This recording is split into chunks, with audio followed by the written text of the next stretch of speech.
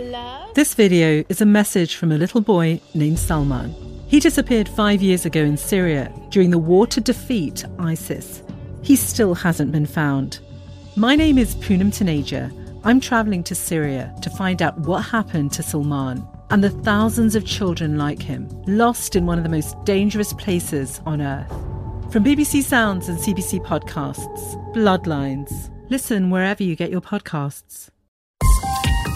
This is a CBC podcast. Hey, Tamara here. We have a special bonus episode for you today. Buffy Sainte-Marie is one of the most prolific singer-songwriters of the past century, and for decades, the influence of her music has been quietly felt throughout pop culture. After a groundbreaking career just recently, Buffy announced she was retiring from live performances due to health concerns and physical challenges that have made it difficult for her to perform. In the award-winning CBC podcast, Buffy, Mohawk and Tuscarora writer Phelan Johnson explores how Buffy's life and legacy is essential to understanding Indigenous resilience. The episode we have for you now is called Universal Soldier, and it looks at the very beginning and peak of Buffy's career as a touring musician. Have a listen. Before we begin, I want to let you know that we use the word Indian in this podcast. It's a word that some Indigenous people still use, but you shouldn't, unless you are. You get it.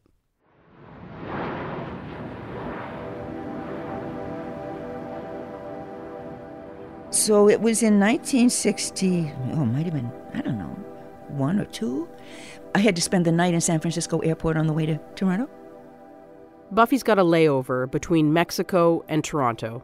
It's quiet, she's alone, counting down the hours until she can hop her plane to her next gig. And in the middle of the night, here come these medics and they're wheeling wounded soldiers in gurneys and wheelchairs. And I got to talking to one of the medics, and he assured me that despite what the politicians and the newspapers were telling us, yes, there was a war going on in Vietnam. They were actually pretending that there was no war. The U.S. politicians were telling us, there's no war in Vietnam, you hippies are crazy, right? And I was one of those hippies. As quickly as they were there, the soldiers and medics are gone, and the airport's quiet again. And, after they left, now I'm all alone in this big airport in the middle of the night. And I'm thinking, well, who's responsible for war? Is it these guys lying there? Enlisted men who signed up for, family tradition or sense of patriotism or, just to see the world? Buffy picks up her notebook and she starts to write. A song begins to take shape. So then I'm thinking, wait a minute, who is it who actually makes the phone call or pushes the button that starts a war? Now I've got it. Yeah, now I think, it's the politicians. Let's blame them. So she thinks she's got the answer and maybe the start of a song. She catches her flight, but she keeps writing. But by the time it was time for me to do my little set the next day, who is it who votes for the politicians? It's you and me. And just before she has to hit the stage, sitting in the basement of the Purple Onion Coffee House, Buffy finishes the song. He's 5'2" and he's 6'4". He fights with missiles and with spears. If things had been just a little bit different, I would probably not have written the song. The crowd at the Purple Onion that night had no way of knowing that they were the first people in the world to hear Universal Soldier, a song that would become a defining anthem of the 60s. But without him, how would Hitler have condemned him at Dachau? Without him, Caesar would have stood alone. And when I say, without him, how would Hitler have condemned him at Dachau? Without him, Caesar would have stood alone. That's really something when you think about that. This is not the way we put an end to war.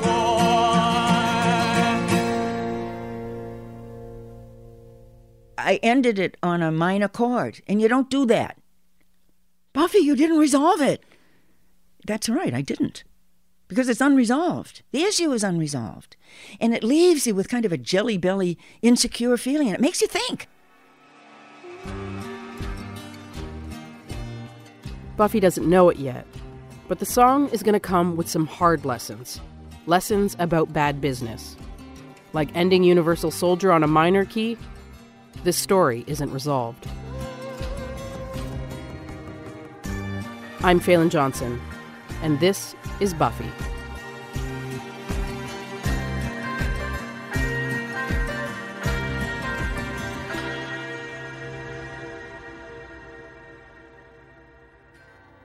About noon, the hippies start moving. Slowly at first, because they flower better at night. There's a pattern to life, even in Yorkville, although that pattern may appall the squares, meaning those of us who don't hang around those 10 acres of midtown Toronto. Toronto's Yorkville Village is barely recognizable from the hippie haven it was in the 60s. A festering sore, according to some city fathers. The hippies bring their beards, beads, and dirty feet, their vague ideas of free love, their marijuana and LSD.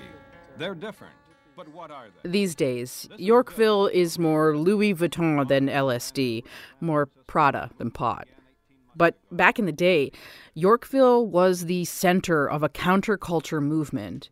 It was Toronto's answer to the Haight-Ashbury coffee house scene in San Francisco and to Greenwich Village in New York. It was pretty seedy, but it was fun. I mean, they're gentrifying it now, and I'm kind of sad to see all the mom and pop sleazy stores go. You know, I come from a humble background myself, and Yorkville was really, it's full of students. It wasn't fancy at all. After graduating college, Buffy's on the road constantly, playing gigs, performing in coffee houses. And these coffee houses were often in old homes. There'd be some tiny tables and wooden chairs crowded around a small stage. And the thing about these venues is that they didn't serve booze.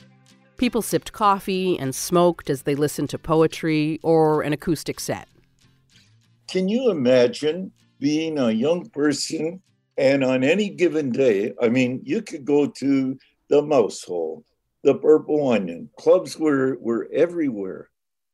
My name is Duke Redbird. I'm Ojibwe from the Saugeen First Nation. Duke is an elder, a writer, an artist, an activist, and at the height of the Yorkville scene, Duke, a young poet, was in the middle of it. And there we were, all this incredible talent, wandering the streets, playing their guitars. I was doing poetry in the coffee houses, and nobody was rich and famous. We were all children. We were kids. And we had a notion that there had to be a better way to live in this world than what we saw was happening in Vietnam and the civil rights movement, and the sense that the bomb could fall any minute. We were anti-war. We were the flower children. We were the ones who were speaking of love. And Buffy was front and center in that movement, along with all the other folk singers of the day. Oh, there's Sonny Terry and Brownie McGee over there. And oh my goodness, Leonard, I got a poem for you. Oh, well, there he goes. It was like that. And yeah, Leonard as in Cohen. I had a room right across the hall where this young woman from Saskatoon, Saskatchewan moved in. Her name was Joni Mitchell, and we became friends. At that time, I also met Buffy St. Marie, who is doing the club scene in Toronto. Duke and Buffy were around the same age, First Nations, and hanging around Yorkville. I'm not surprised they found each other. Indigenous folks, we have a way of doing that. There's no question Buffy is a very private person, but a very friendly person. But she kept to herself. I never remembered Buffy as being part of a scene. Remember, in those days, a lot of the young people were doing LSD. Lots of them were doing other drugs and things. That wasn't the world that Buffy was a part of. Nor was I, nor was Joni Mitchell. We didn't get invited to the same parties that Leonard Cohen got invited to. Keeping to herself is a theme that runs through Buffy's life. But even if she's not at those parties, she's still making connections, still meeting other musicians, including someone who would become one of the most influential singer-songwriters of the 20th century. Bob Dylan was already a name on the coffeehouse circuit, but he wasn't a household name yet. He had just released his second album, his breakthrough, The Freewheelin' Bob Dylan. He was on the cusp of fame. And one night, he catches Buffy set at an open mic in New York. Buffy's new in town, trying to make a go of it. So Bob and Buffy get to talking, and he tells her that she should head over to the Gaslight Cafe and ask for the booker.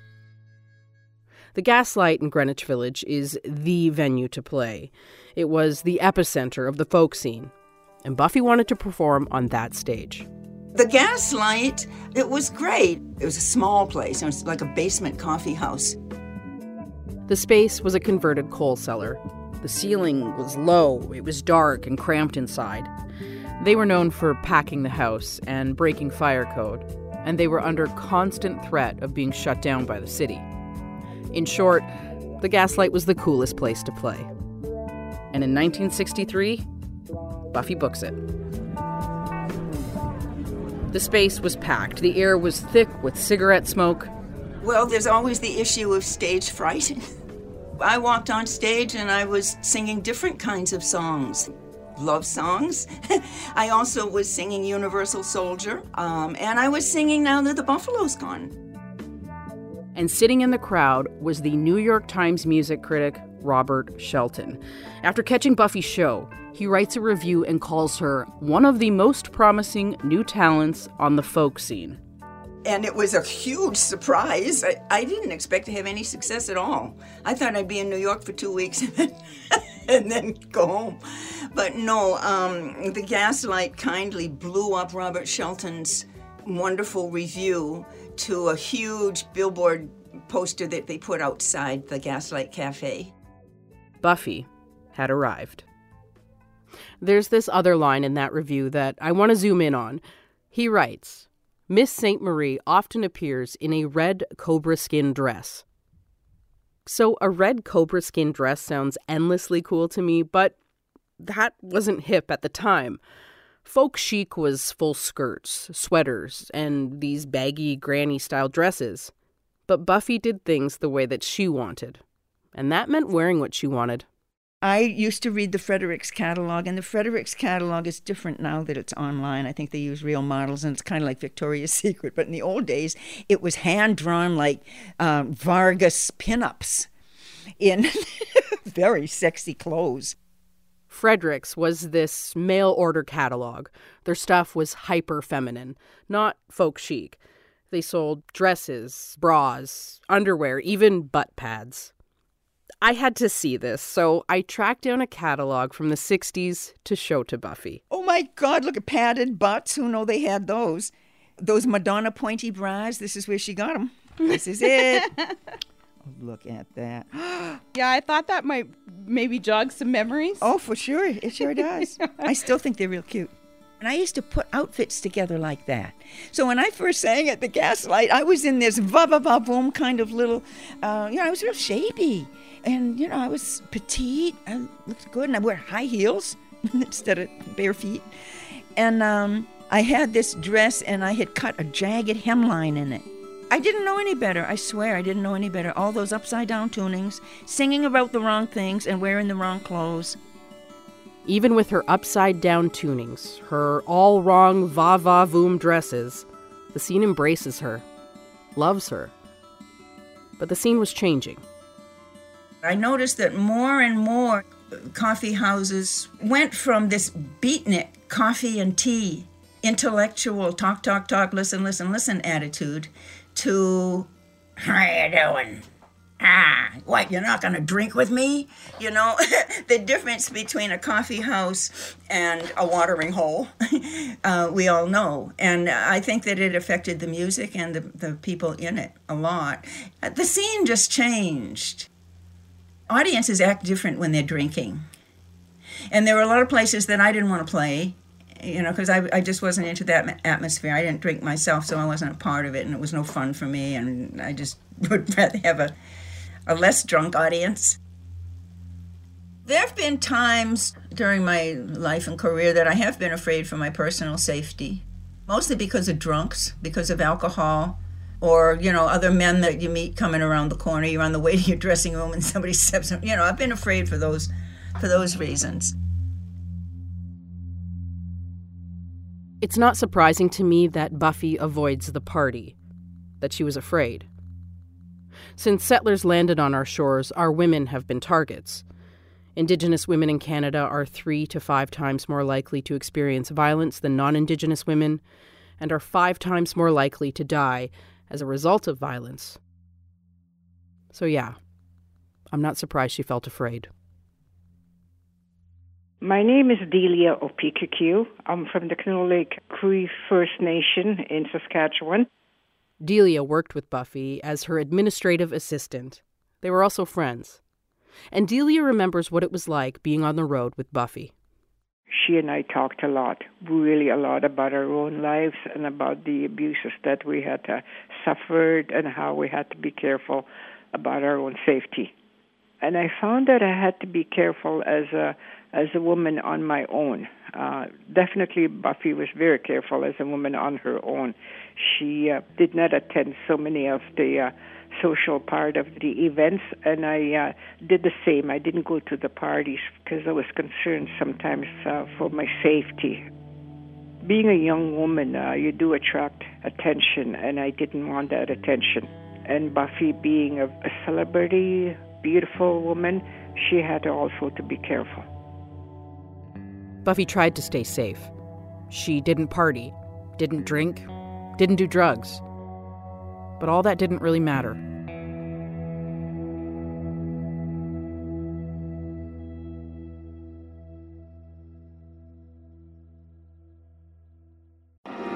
The history of HIV and AIDS is the history of people who were told to stay out of sight and who refused. Gay men, but also injection drug users, women, and yes, children who contracted the virus. Join us for the series Blind Spot, The Plague in the Shadows. How much pain could have been avoided had we paid attention sooner? And what lessons could we have learned? From the History Channel and WNYC Studios. Listen wherever you get podcasts.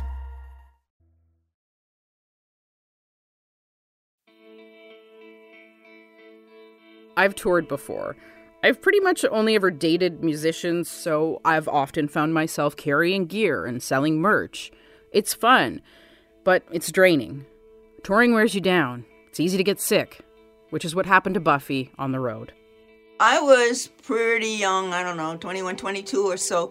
I had just gone to Greenwich Village, hadn't been there too long when I was invited to get on a bus and play in Florida in February. Oh, I said yes.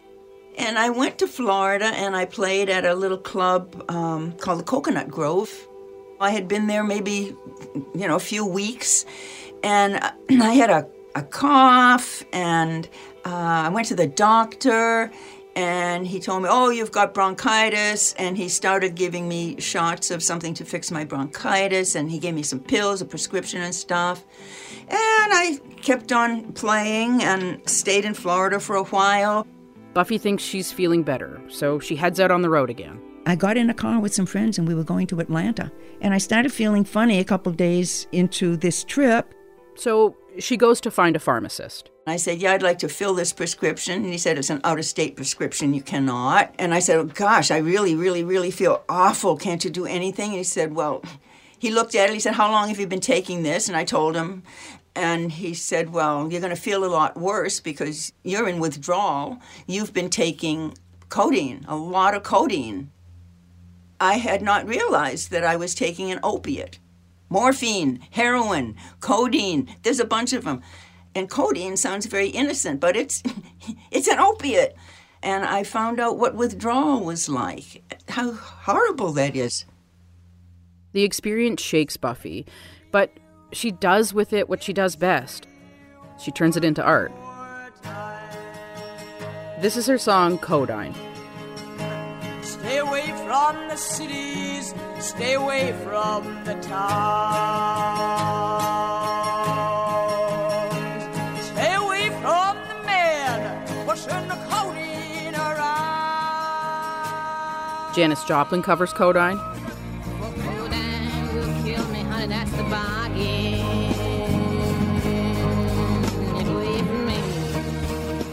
and Courtney Love. Oh, I live out my days a slave to codeine, and it's real, Lord, it's real one more time. It's a song that seems to speak to women who battled addiction and demons. The song is striking, unsettling, and so raw. I feel like I'm dying, and I wish I was dead. The words say it perfectly clearly, you know. I feel like I'm dying and I wish I was dead. It was weird to be overprescribed and become addicted to a drug. What it taught me was that I never, ever wanted to experience withdrawal again. So I was very, very careful not to get involved in addictive drugs. That was the canary in the coal mine for me. I don't ever want to feel like that again. Things could have turned out very differently for Buffy. She could have gone down a dark path. Indigenous people in Canada and the States and in too many other countries carry a heavier burden when it comes to addiction. And it's no surprise that colonization and the ongoing impacts of intergenerational trauma are the major cause of this. I probably don't need to point out the addicted Indian stereotype here, but yeah, that's a thing. A lot of us Indigenous folks spend a lot of time making sure that no one can point that finger at us. We have to craft our public image very, very carefully. But after Codeine comes out, we're talking 1964, Buffy gives interviews about her brush with addiction. And I gotta say, to me this is wild. To be Indigenous, to speak so openly about something that could be seen as shameful or taboo. It's pretty hard to do now, never mind 60 years ago. But Buffy tells her story as a way to warn other people, especially other women. In order to be super good in show business, you kind of have to be a careerist. I mean, even if the careerist is going and do coke with the boys, because that's where all the deals were made. They go out after the show and you have some wine with the businessmen. You know, you're a little woozy and, you know, you wind up in situations. And I didn't do that. I was scared. And I didn't have any backup. I didn't have a manager backing me up. And I've had some Me Too things happen to me too. So I missed both the business opportunities and the social networking that went with that because I wasn't comfortable drinking. And I was kind of afraid of men. But men who will take advantage of a young woman are everywhere. And Buffy was about to meet one who would leave a real mark on her early career. There's this one story that Buffy's told maybe more than any other. She humors me, though. You want to hear that same old story again? Here you go. Okay, in the Gaslight Cafe, I'm singing Universal Soldier in my little mini dress, and the Highwaymen are there. I didn't know that. The Highwaymen were coming off a huge hit, Michael, row the boat ashore, hallelujah. They had #1 hit, worldwide hit, and they were finishing up an album and needed one more song. So, I did my set, and then the guy asked me, you sit down, talk to us, and they said, yeah, we need one more song for our album, and we'd like it to be Universal Soldier. And who's the publisher? And I said, I don't know, I don't have one. I didn't know what that was.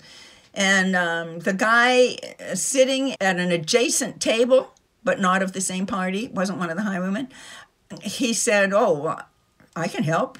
I'll be your publisher. I said, oh, great. So he wrote up the contract, and I sold the rights to Universal Soldier for $1.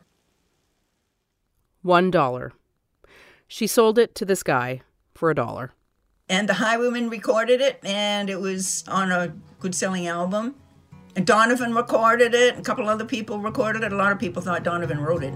He's 5'2", and he's 6'4". He fights with missiles and with spears. That's the Scottish musician Donovan. He's all of 31. His cover of Universal Soldier was a hit. He's been a soldier for 1,000 years. To this day, Donovan still gets credited for the song. And sure, I get it. Songs get covered all the time, and not everyone gets their due, and that's just how things go in the music biz. But for me, there's a bigger story here, about erasure, about indigeneity. It's a thing that's been happening forever, It's our art. It's our bodies. It's our land. It's a different kind of take, but it's still a take. In 2014, Donovan made it into the Songwriters Hall of Fame. A lot of Buffy's contemporaries from the 60s folk movement have. But after 6 decades of making music, over 20 albums, Buffy still hasn't been inducted.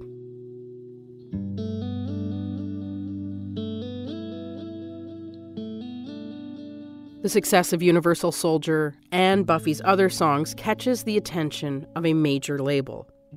Vanguard Records comes calling, and she signs a 7-year deal with them. In 1964, her first album, It's My Way, is released, and it's a hell of a debut. One review in the music magazine Cashbox says, "Once in a great while, a new folk singer comes on the scene of special merit. Buffy St. Marie is just such an artist." Codine is on the album, so is Now That the Buffalo's Gone, and Universal Soldier. I felt like a basketball star who just, gotten their favorite draft pick. I was doing what I wanted to do. I had no idea I'd be able to travel and see the world and share my music and see things that would turn into other songs. The accolades keep rolling in. Soon, Buffy moves out of the coffee houses and onto bigger stages, like Carnegie Hall. She's touring internationally, Australia, Hong Kong, playing places like the Royal Albert Hall in London. I was a rarity. I had something that none of my Indigenous peers had. I had airplane tickets, and I had visibility. But even once she started making a name for herself, Buffy remembered the people she was coming up with in her coffeehouse days. People like Joni Mitchell, who was still trying to make her mark. I can't remember where I first met Joni, and she played me her music. It was somewhere out on the road, and I loved her music. And eventually she gave me her tape, which I carried around in my purse because I thought she was just fabulous. She was absolutely beautiful. She was smart. I thought she could have a career. So I brought, she was Canadian, right? She's from Saskatchewan. So I brought her tape to all kinds of people. A lot of bigwigs in the music business, and they only wanted to hear about me. They didn't want to hear about my friend, and eventually I played it for a guy who was like a junior executive in my agent's office, and his name was Elliot Roberts, and he said, okay, I'll go down to see her, and of course he made a tremendous, wonderful career with Joni. You might not know the name Elliot Roberts, but you probably know the names of the musicians he worked with. Acts like Tom Petty, Tracy Chapman, the Talking Heads. He even managed Neil Young for over 50 years. Working with Elliot Roberts was big, but Buffy also had a hand in getting Joni's music out there.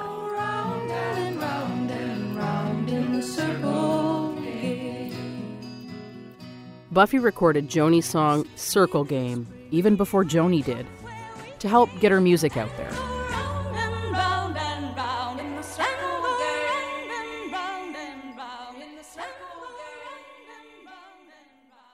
Even as Buffy continued to rise, the sting of losing the rights to Universal Soldier all those years ago stayed with her. But she wasn't giving up. And right when Buffy's in the middle of struggling to get her song back, the phone rang, and somebody says, Buffy, it's for you. I pick up the phone, and it's this business guy who works with Elvis Presley. He says, Buffy, Elvis just recorded your song. It was Elvis's manager on the line, Colonel Tom Parker. Picture a smoking cowboy, a bit like an aging Marlboro man. And the song that Elvis had just recorded? It was Buffy's love song, Until It's Time for You to Go. You're not a dream, you're not an angel, you're a man. I'm not a queen, I'm a woman, take my hand. When I was 12 or 13, Elvis was just the star in my heart. I was so in love. I had never seen a boy like that. And let me tell you that Elvis Presley, when he was 19, was not Vegas Elvis. He was beautiful, and he was talented, and he was hot, and he was everything that every teenager wanted to be, and every teenage girl wanted to love. So, yeah, getting a call from the Colonel saying that Elvis had recorded her song, it was a big deal. So I said, oh, really? He said, yep. And we're going to have some of that publishing money, honey. In the music biz, publishing rights translates to money, honey. You hold the rights, you make the money. And Elvis's manager wanted a piece of that. And I was the one who had given away the publishing to Universal Soldier for $1. That's how dumb I was. That's how green I was. The Colonel assumed that Buffy would say yes, that it'd be a done deal, that she'd swoon at the sound of Elvis's name and hand over her song. But not so fast. When Elvis's business guy said, we're going to have some of that publishing money, I said no. And they had never heard that. And they came back and they said, no, we're going to have to do that or we're not going to put it out. And I said, well, I'm a fan, but no, I'm not going to do that. Elvis didn't write it and you didn't write it. And they kept coming back to me and I never did say yes. It didn't matter that it was the Colonel on the line. It didn't matter that Elvis, her teenage crush, would sing her words, giving her song a ton of exposure. For Buffy, there was no way she was ever going to hand over her publishing rights again. So yeah, she said no to sharing those rights with Elvis. You're not a dream, you're not an angel. But here's the thing. Elvis did record her song. He recorded it 9 times. Just a man, take my hand. And because Buffy said no, because she kept those publishing rights, and because Elvis, one of the biggest musicians ever, recorded her song, it made her a lot of money. Until it's time for you to go. And I never gave them 1 penny of the publishing money. So I learned my lesson. And even though it was big time and everybody advised, if he does that, you're going to make so much money. I said, no, it's not about that. I wrote the song. You didn't. End of story. Until It's Time for You to Go became one of Elvis's signature songs. It was such a hit for Elvis, you'd think that he had written it. And just like Donovan with Universal Soldier, Elvis's cover shoots the song into the big time. The song is one of Buffy's most covered tunes. It's been covered by, everyone, from Cher to Barbra Streisand. Even the Monkees have a version. And holding onto the rights for Until It's Time for You to Go, well, that was Buffy's lesson learned from selling those rights to Universal Soldier for $1. But she never gave up the fight for that song. A decade after handing over the publishing rights, she bought Universal Soldier back. Well, most of it, at least. The good news is that 10 years later, I bought it back for $25,000. But I could only buy a piece. I could only buy a piece of the publishing back. As Buffy becomes more well-known, she's asked to do more mainstream press, radio, TV shows. Invites come in from The Tonight Show and Good Morning America. And she sees the opportunity in her position. She's an Indigenous woman, and she's holding a captive audience. What I'm trying to do is to use each time that I appear on television or on the radio or in a concert, to use just a little of that time to inform the non-Indian population what's going on, so that if they want to help, they can. I think that the non-Indian people must understand why the Indians are in the state of affairs that they're in. It's not because they're lazy, ignorant, inferior, stupid, or anything. Chances are that if an Indian kid makes it these days, it happens because of some lucky accident. And Buffy speaks out about Indigenous rights, about treaties, and land. But it's going to come at a cost. She just doesn't know it yet. That's on the next episode of Buffy. That was an episode from Buffy. You can head over to that podcast feed right now to listen to the entire series. For more CBC podcasts, go to cbc.ca/podcasts.